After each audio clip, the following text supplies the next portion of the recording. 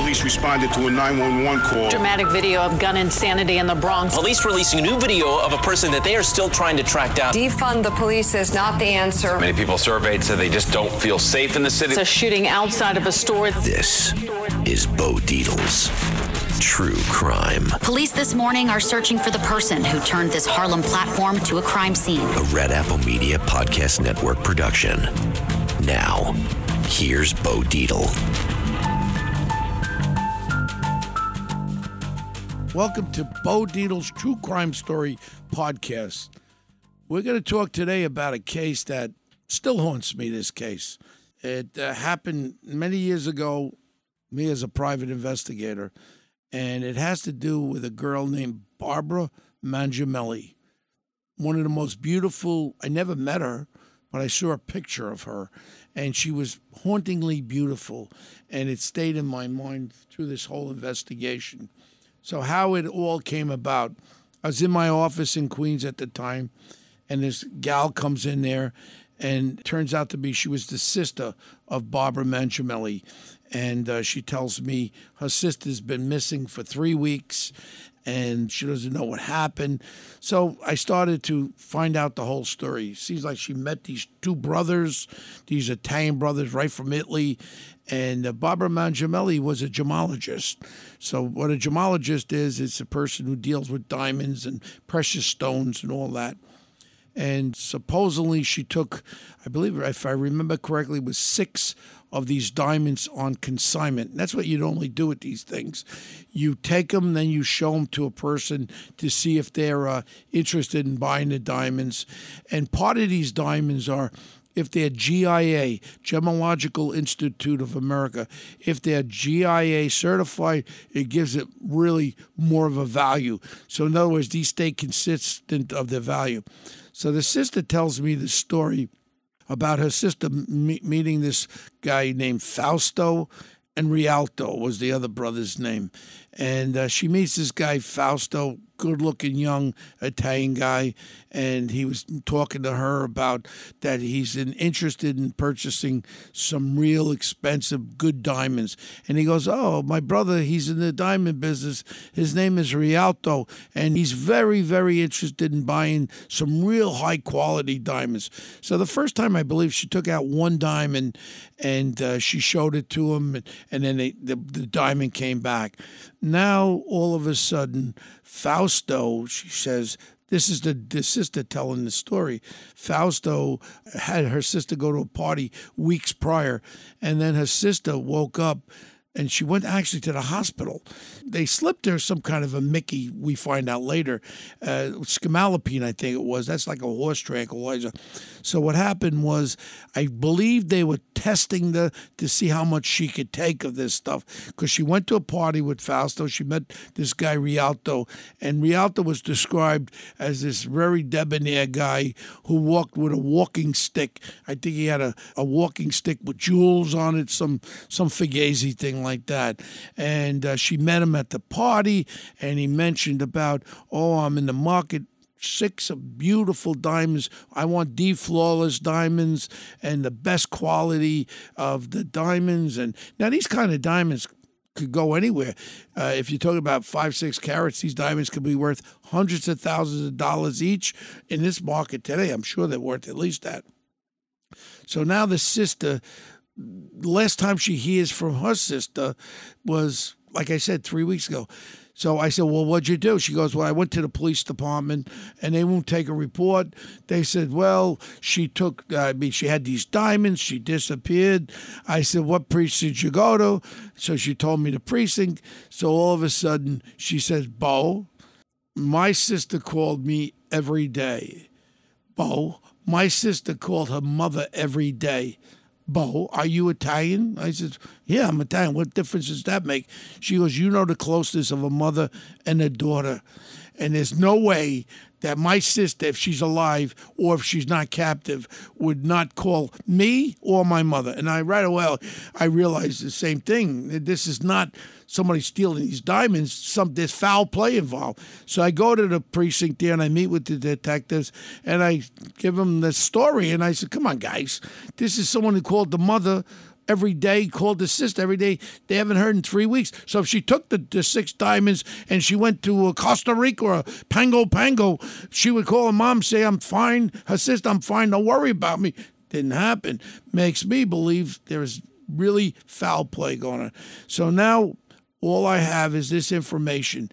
Now, what I do is I remember one thing. I got the diamond invoices from the jeweler that gave her the diamonds. So what I ended up doing, I brought them to the Gemological Institute, and I put a hold on them. So in other words, a hold on them means if anybody sends these diamonds back, people have to understand, if you want to certify the diamond you got, you actually send it in a parcel package to the Gemological Institute, and what they'll do is they look through a microscope and they recertify the diamond that it is, in fact, say it's 6 carat, D flawless. They'll give you another certification that the Gemological Institute of America has certified that this, in fact, is that diamond. So what I did was I put a hold. So if any of these 6 diamonds show up, I want to be contacted immediately. I then go and I find out a little bit about this brother. He had an apartment on, I think it was 70-something Street on the east side, Fausto.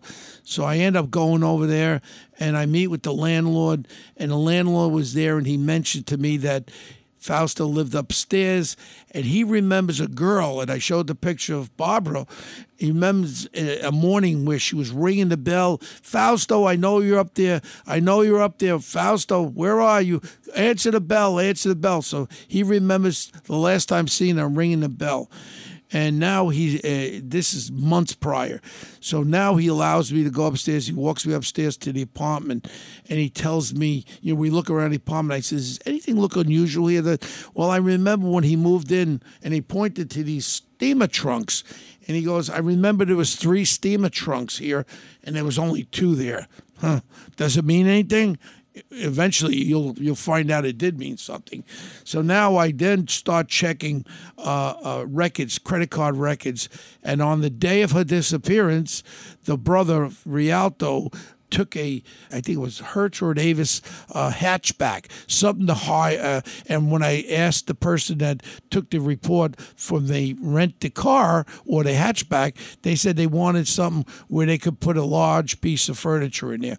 So now you're investigating. So now they disappeared. You can't find Fausto. You can't find Rialto. They're gone. They're in the wind, as we would say. So we do find out that Rialto worked for Bear Stearns. He worked in this, what they call a cage. And everything in the cage is recorded. So now we're trying to find out where these guys are. Where's Barbara? And the family's interacting with me. And I said, look, I'm trying my hardest. We'll pray to God we'll find her. So now pops up, I get an alert that in Palm Beach, Florida, at this jewelry store, one of the stones appeared. One of the stones I put the alert on. I contact the FBI, some of my friends in the FBI. We shoot down there into Palm Beach, and we find out that there was $10,000 given on the stone, and they're supposed to come back in a week to recover the other $60,000 or $70,000 for the stone once it comes back that the GIA certified it. So now we lay in wait. And then who shows up? I think they had a Bentley or a Rolls Royce, some kind of a expensive car. These 2 idiots show up, Rialto and Fausto, and they come out of the car, and we grab them. The FBI really grabs them, and now we have them under arrest. But we only have them under arrest for possession of stolen property, the diamond. But the FBI, really good guys there, they know that they have some kind of involvement with the disappearance of Barbara Mangiameli. So I let them tell the United States attorney we have possible murder involved here. So we have to keep these 2 boys, these good old boys, in jail. So now they're in jail. Oh, let me see. They were in jail 3 months. And no Barbara Mangiameli. All of a sudden, I think I was listening to probably WABC radio. I'm sure it wasn't 1010 Wins. And they mentioned about a body that surfaced down by the Battery. It was a female body that looked as though it was in the water for 4 or 5 days. they're making a determination, which is crazy. And all of a sudden, it was hogtied. Hogtied means from the wrist to your ankles with cord. So now I hear this on the radio, and now all of a sudden I'm saying, now they identify her, and it's Barbara Mangiameli. Now, I rushed down to the medical examiner's office. I knock on the door. I said, I got to talk to somebody. The assistant, I said, look, I got to talk to the medical examiner. He's making a statement there. I got 2 guys that have been in jail for 2 months that murdered this girl, and now you're saying the murder, that she was only murdered for 3 or 4 days or 4 or 5 days, you're letting them off murder. Let me explain something to you. I know one thing. We found a body upstate New York in a cold lake. 7 years later, the body looked like it could have walked away. It was on the bottom of a lake, and the body was so preserved. I said, in reality, what happened is we think that the body was put in a chest, steamer chest. Eventually, the steamer chest dilapidated, fell apart, and the body went to the surface, to the warmer water, and with the current, floated down the Hudson River. And as the body's floating down the Hudson River, then you have the fish, you have crabs. Everybody has a little meal time. They eat the nose, the eyes, and then basically that's the body you're going to see, which would look like it's only been in the water for 4 or 5 days. I told the medical examiners, you better recant this, because you're going to let 2 guys off of murder, because they've been in jail for 2 months and they killed this woman. He then pulls back and makes a statement that the body, it was undetermined amount of time that the body was in the water. We never got the chest. They sent divers down there, never found the chest. But you found her hogtied, and she was hogtied with Venetian blind cord. That was what was used. So now you got her hogtied. We got these 2 creeps in jail, and we got to be able to prove that they had something to do with it. Now we end up getting the tapes from the Bear Stearns cage, where Fausto is calling his brother in Italian, or Gombare, whatever the hell they say in Italian. I can't speak Italian. And he was saying, we have a problem. She's not drinking it on the date of her disappearance. So basically, the brother says to him, you do what you got to do.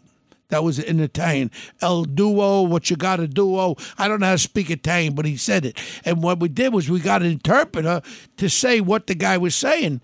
And he said, do what you got to do. Hence, she had a contusion on her head also with the autopsy. So he smashed her head in when she wasn't drinking. I believe he was trying to get her to drink the scamalapine again, and she wouldn't drink it. And then he told his brother, do what you got to do. So now we got that on tape in Bear Stearns in the cage. So now we're building the case. So I also found out that they were renting a house in Staten Island. So I said to myself, you know what? I looked around the apartment. Now the police are actively involved. Now this is a murder case. So I got all the help from the New York City Police Department, the great detectives, homicide detectives, crime scene detectives. So now I slip away and I go to the location in Staten Island. So I'm walking around the house and I'm looking through the basement window, the little window, and I see on the floor in the basement, I see some pieces of cord. So, yes, I did. I illegally went through that window. Illegally, I didn't give a crap. That woman was killed, and I got those. I didn't put them there. I got those pieces of cord, which I give to the detectives, and I said, I found them in the backyard. I lied. I didn't find them in the backyard. They were in the basement in full view, but by the time I would have got a warrant, which I probably maybe wouldn't have gotten a warrant, I got them, and then I gave them to the detectives. Guess what? The pieces of rope that she was tied with, the Venetian blind cord, matched exactly of the ones that she was hogtied with. So now you have the same cord that she was hogtied with, and we found in their house. That's pretty good substantiation of evidence now leading towards this. So now we are able to arrest them for the murder of Barbara Mangiameli and these 2 scumbags, and that's what I'm going to use, that killed this beautiful gal. They were arrested for her murder. The problem with this thing, I believe that they came back, this moron jury, and they came back with a jury verdict of convicting them only for 12 or 15 years. I don't remember exactly what the sentence was, but we were able to bring closure to the Mangiameli family for this horrific murder of their daughter. And to this day, I think about it, and I think about, why kill a beautiful woman like that over money and all that. And it stays on me. I just wish to God that I was able to get involved with the case a little sooner and maybe help and save her life. But my whole career in the police department, even in private investigations, few cases do affect me, and Barbara Mangiameli was one case, and my heart and soul goes out to the family, and I hope they're all well. And any questions about anything? Absolutely. This case, when I was actually preparing for our podcast today, this is the case that I wanted to talk about. And when you came in today and you said, "Oh my gosh, I want to talk about this case," I thought it was a great idea. This is unfathomable on how people are so twisted in their minds, and they think that these things are okay to do to people. Well, when they do something like this, in their mind, they believe they're smarter than everyone else. They're going to get away with it. And again, these little pieces of evidence, it's like a puzzle. And then when you do detective work, a lot of people think, "Oh, detectives are great." It's a feeling you get when you get that feeling that. And you're putting the pieces together. And the superintendent of the building was very helpful. And he let me into that apartment. They moved out, but the trunks was still there, the two. And he said to me the third trunk's missing. Then we checked the credit card receipts for them renting the hatchback car or truck, whatever it was.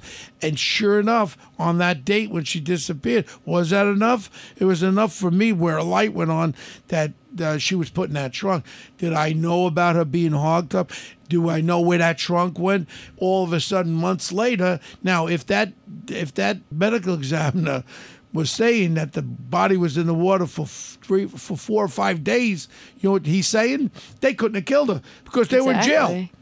And if he would have put that out and saying that was the case? He put it out, but then he rescinded it and said we did not know the time of that body. You know what? I said, because what you're doing right now is you're letting people off for murder right now. And he kind of realized it. And then I brought that example of a case I had upstate New York. 7 years the body was in the lake, cold lake. See, the various temperatures on the bottom of the Hudson River vary. When you're really low down, those temperatures stay cool. That water's got to be 80 to 100 feet deep. Yeah. So the water down there is cool. It stays cool, even in the summer. Yeah, no sun gets to it, so it doesn't have to warm up. And then what happens when the body comes to the surface, now the current is taking the body, and now the heat is there.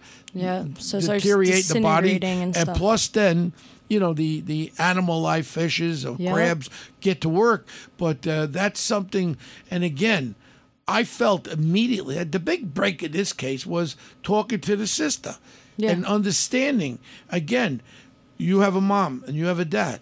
Yeah. All of a sudden, if you were a gemologist and you disappeared with 6 stones, how often do you call your mother? I call on my way home from work every single day, without a doubt. I make my rounds of calling everybody in my family. Okay. Now, what happens in your beautiful family? What happens if Miss Lopez doesn't call her father or her mother for 3 weeks? Same thing. They would be calling the cops. They would not even a week. They would give it maximum a day. And what happens if the detectives say to your father and your mother, "Oh, well, she took 60 stones. She had a boyfriend and she blew away this." The family would come back. No, you don't get it. Yeah. My daughter calls me every day. My sister calls me every day.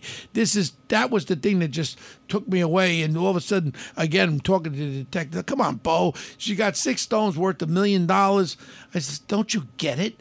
why wouldn't she call her mother and her sister and say, "Don't worry about me. I'm off to see the wizard." Yeah, or I at least took off. something to just not have them. Because I'm sure if that was the case, I'm sure she would know that they would call the cops, and then the cops would be looking for her as a suspect if she had stones. Well, at that point, if you steal jewelry or diamonds, that ain't so bad as being murdered. Yeah, exactly. If you're my daughter, you stole $1 million worth of diamonds, I'd say just be careful. Yeah, call me every day from wherever you are, or call somebody to let me know you're okay. Exactly. And just be careful. Life's crazy.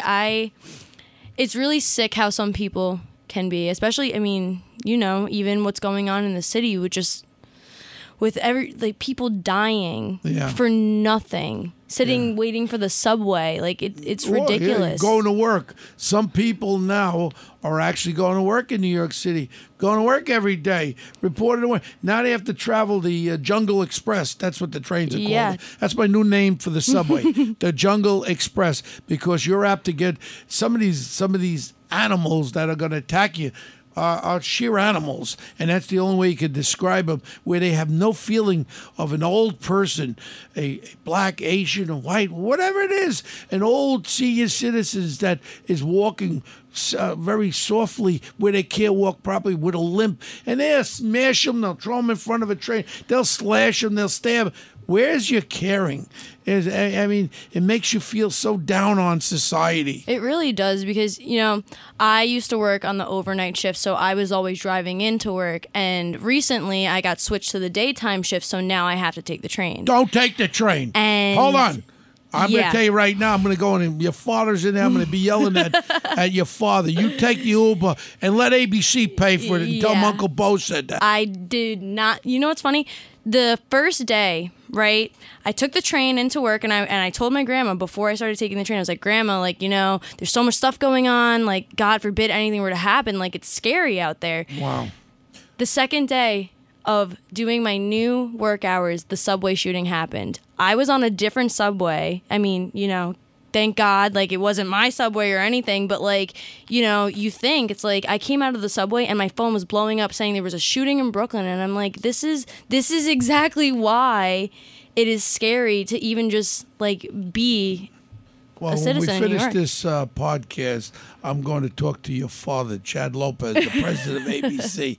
I'm going to tell him, you start paying for the Uber, you understand? Because you know what? I'll give him a right hook. He will pay for the Uber. Well, now I drive in. Oh, I you're drive driving in again. now. Yes. Okay. Yes. And let him pick up the check. Let him pick up the parking then, okay? Yep. All right, ladies and gentlemen, thank you for listening to One Tough Podcast. Next week, we're going to talk about another crime story that I had a personal involvement with. And you know what we're going to do, too, is we're going to look at some cases in the future.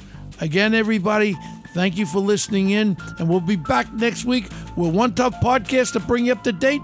And then One Tough, Real, True Crime Story Podcast by Bo Dietl. Thank you.